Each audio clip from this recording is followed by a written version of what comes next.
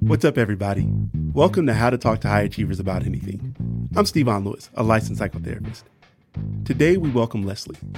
Leslie is a writer, voice actor, and content creator.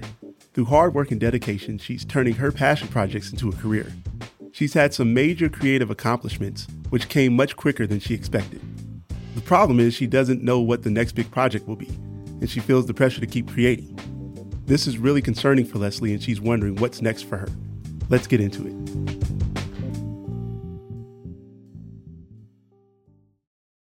My name is Leslie Gideon. I have a pretty standard 9-to-5. I have an office job. I go in, I do work completely unrelated to podcasting, writing, voice acting, anything that I consider my passion or part of my identity. And then I come home and I do my creative work around that. That 9-to-5 affords me the freedom to pursue these creative projects without constantly having to stress about when is the next paycheck coming in. I would love to be a writer and a voice actor and a content creator full time, but that's not quite in the cards right now. So I started podcasting in 2018, first as just a voice actor, and then I realized that all of the stories that I had built up in myself over the years, I could tell through podcasting, and I could make that happen basically immediately with just enough drive and gumption. So I started podcasting, took on some roles, got a feel for the landscape, the lay of the land of audio drama podcasting, and really entrenched myself in the community. And from there, it just grew. I asked a lot of questions because there was a lot that I didn't know. And using all that information, that's when I launched my audio fiction podcast, The Path Down, which is a sci-fi slice-of-life audio drama. And I also had a limited-run nonfiction podcast, Sideline Tackle, which is about soccer history and how it interacts with every section of history. I ended up wearing nearly every hat imaginable. I edited my own podcasts, I did the sound design, and eventually I ended up checking off all of the goals that I had for myself off my to-do list. I wanted to tell this personal story that I've been carrying for years, and I've done that. I've wanted to tell stories about this sport that I am incredibly in love with, and I've done that. And as a voice actor, which is another, passion and pursuit of mine, a lot of my big aspirations, get a lead role, work with a bunch of great people, build up a reputation as a reliable, well-known voice actor. Those are all things that I expected to have to slog for. And I did. I put in the work. I auditioned, I networked, and I checked off all those to-dos on my initial to-do list. There is that feeling of, what's next? And what am I aiming for? What are my new goals? What is the next big, overarching project that I'm passionate about, that I want to pour myself into? I've still been voice acting, so that's still growing steadily. In terms of writing, I've collaborated with a bunch of great people in the podcasting space and with some people outside of it. So it's not necessarily that there's nothing going on, but there is that feeling of being that high achiever and not just being okay with just a steady progression. There is that desire to have a capital A achievement, some big overarching goal to work on. And I think that is where, for me at least, a lot of that pressure comes from. I've done a lot of things that I'm proud of, but a lot of those things are now behind me, and it's not enough. When I dig deeper and I really, really think about that unease that comes from the question, what's next? There's almost this feeling of a fear of fading. I essentially work in the entertainment industry. If you're not constantly producing, if you're not constantly putting out new material, new content, new product for your audience to consume, there's that fear of fading into irrelevancy, of fading into the background.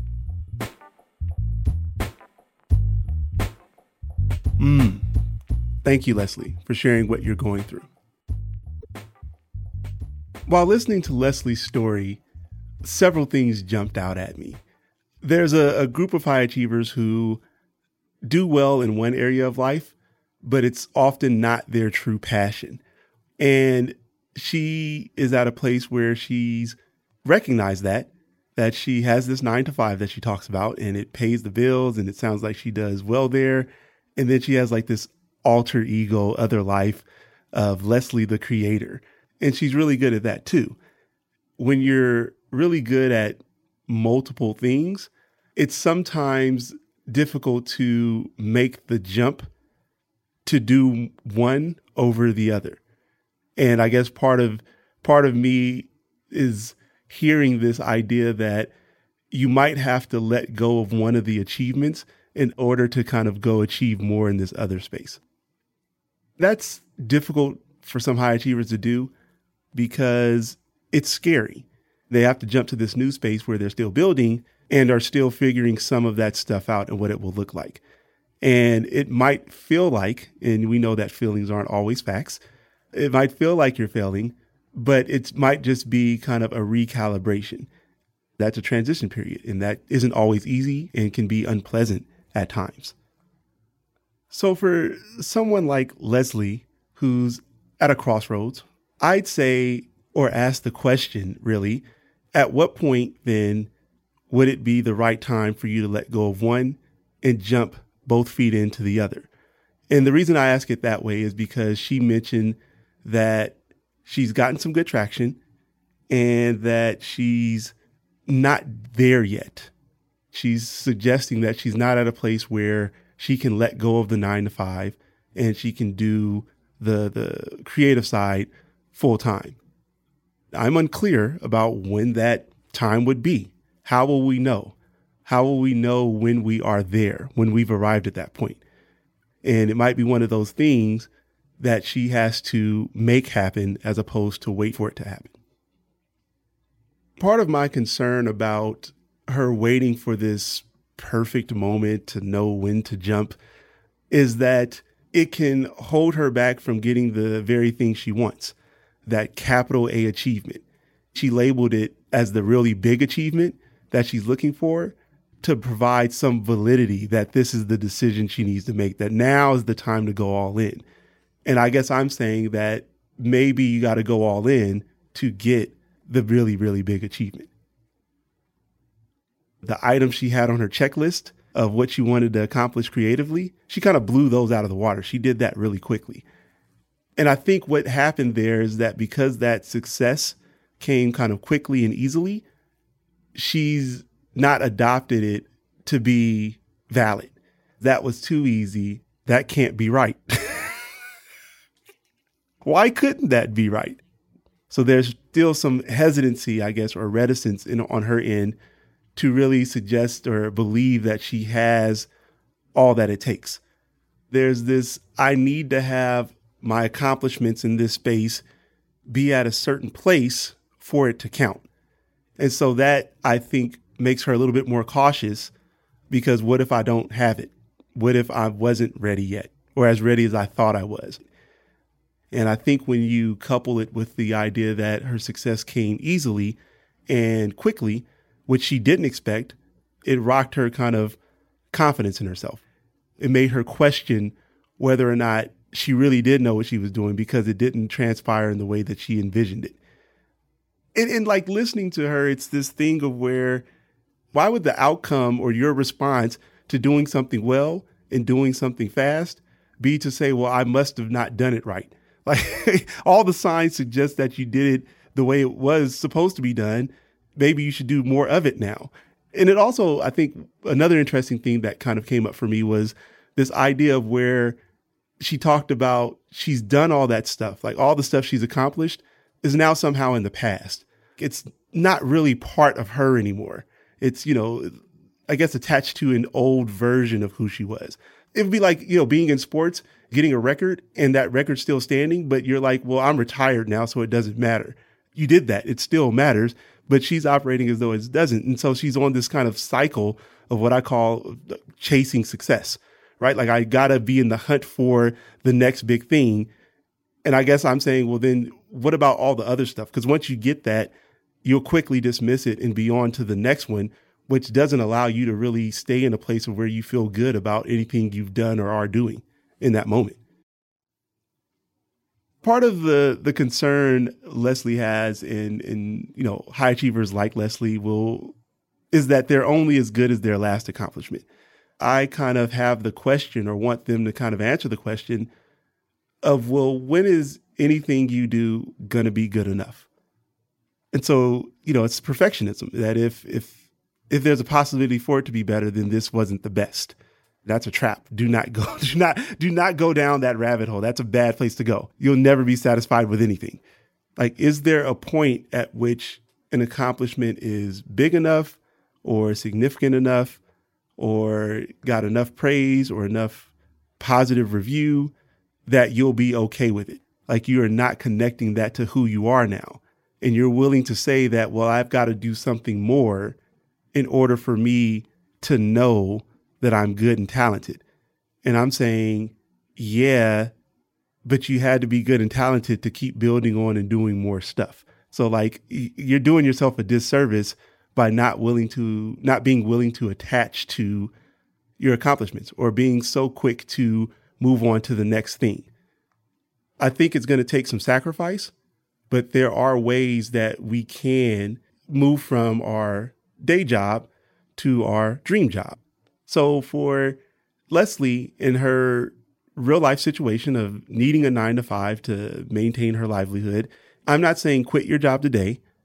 I'm asking you to think about what would need to happen for you to be able to leave the 9-to-5 and pursue the creative side full time. You've gotten some confirmation, outcomes, evidence to show that you're good at what you do. And you've worked with some, it sounds like people you've wanted to work with or high profile folks. And so you've checked off all these boxes. What other boxes need to be checked off to convince you this is something you should put more time and energy into? And how do you go about doing that without sacrificing your livelihood? And so something you might do is find a way to use vacation time from your job and use that to put out a really significant project. And so you plan it all out before. Instead of going to Miami, you really buckle down to put out some of your best content to date. Maybe you start to look at collaborating with more folks, right? So ways to get paid more for doing the creative side of things. And that might come from you recognizing that you have value in charging a higher price so that you're now offsetting the need for the 9-to-5. And I guess, speaking personally, I've had to do that. I had a 9-to-5 and also a private practice on the side. And now I'm full-time private practice. That was not a quick overnight decision, but I kept working to do it. And my threshold was that I needed to get to a place of where I was losing money by staying at my 9-to-5. And once I got there, I knew it was time to jump. And I think that Leslie needs to evaluate her situation in a similar way to say, all right, it's time to leap so that I can do more of what I love. And that's a wrap. Thank you so much for listening to How to Talk to High Achievers About Anything. We have really big plans for our show, and we want you to be a part of it. We want to hear about your successes and challenges, your sacrifices, the ways you've celebrated, and what's ahead as you grow. Send our producer, Virginia, an email, and we'll get your story on the show. She's at virginia@lwcstudios.com. How to Talk to High Achievers About Anything is an original production of LWC Studios. Virginia Laura is the show's producer. Kojin Toshiro is our mixer. Juleka Lantigua is the creator and executive producer. I'm Stevon Lewis. On Twitter and Instagram, we're at Talk to Achievers. Bye, everybody.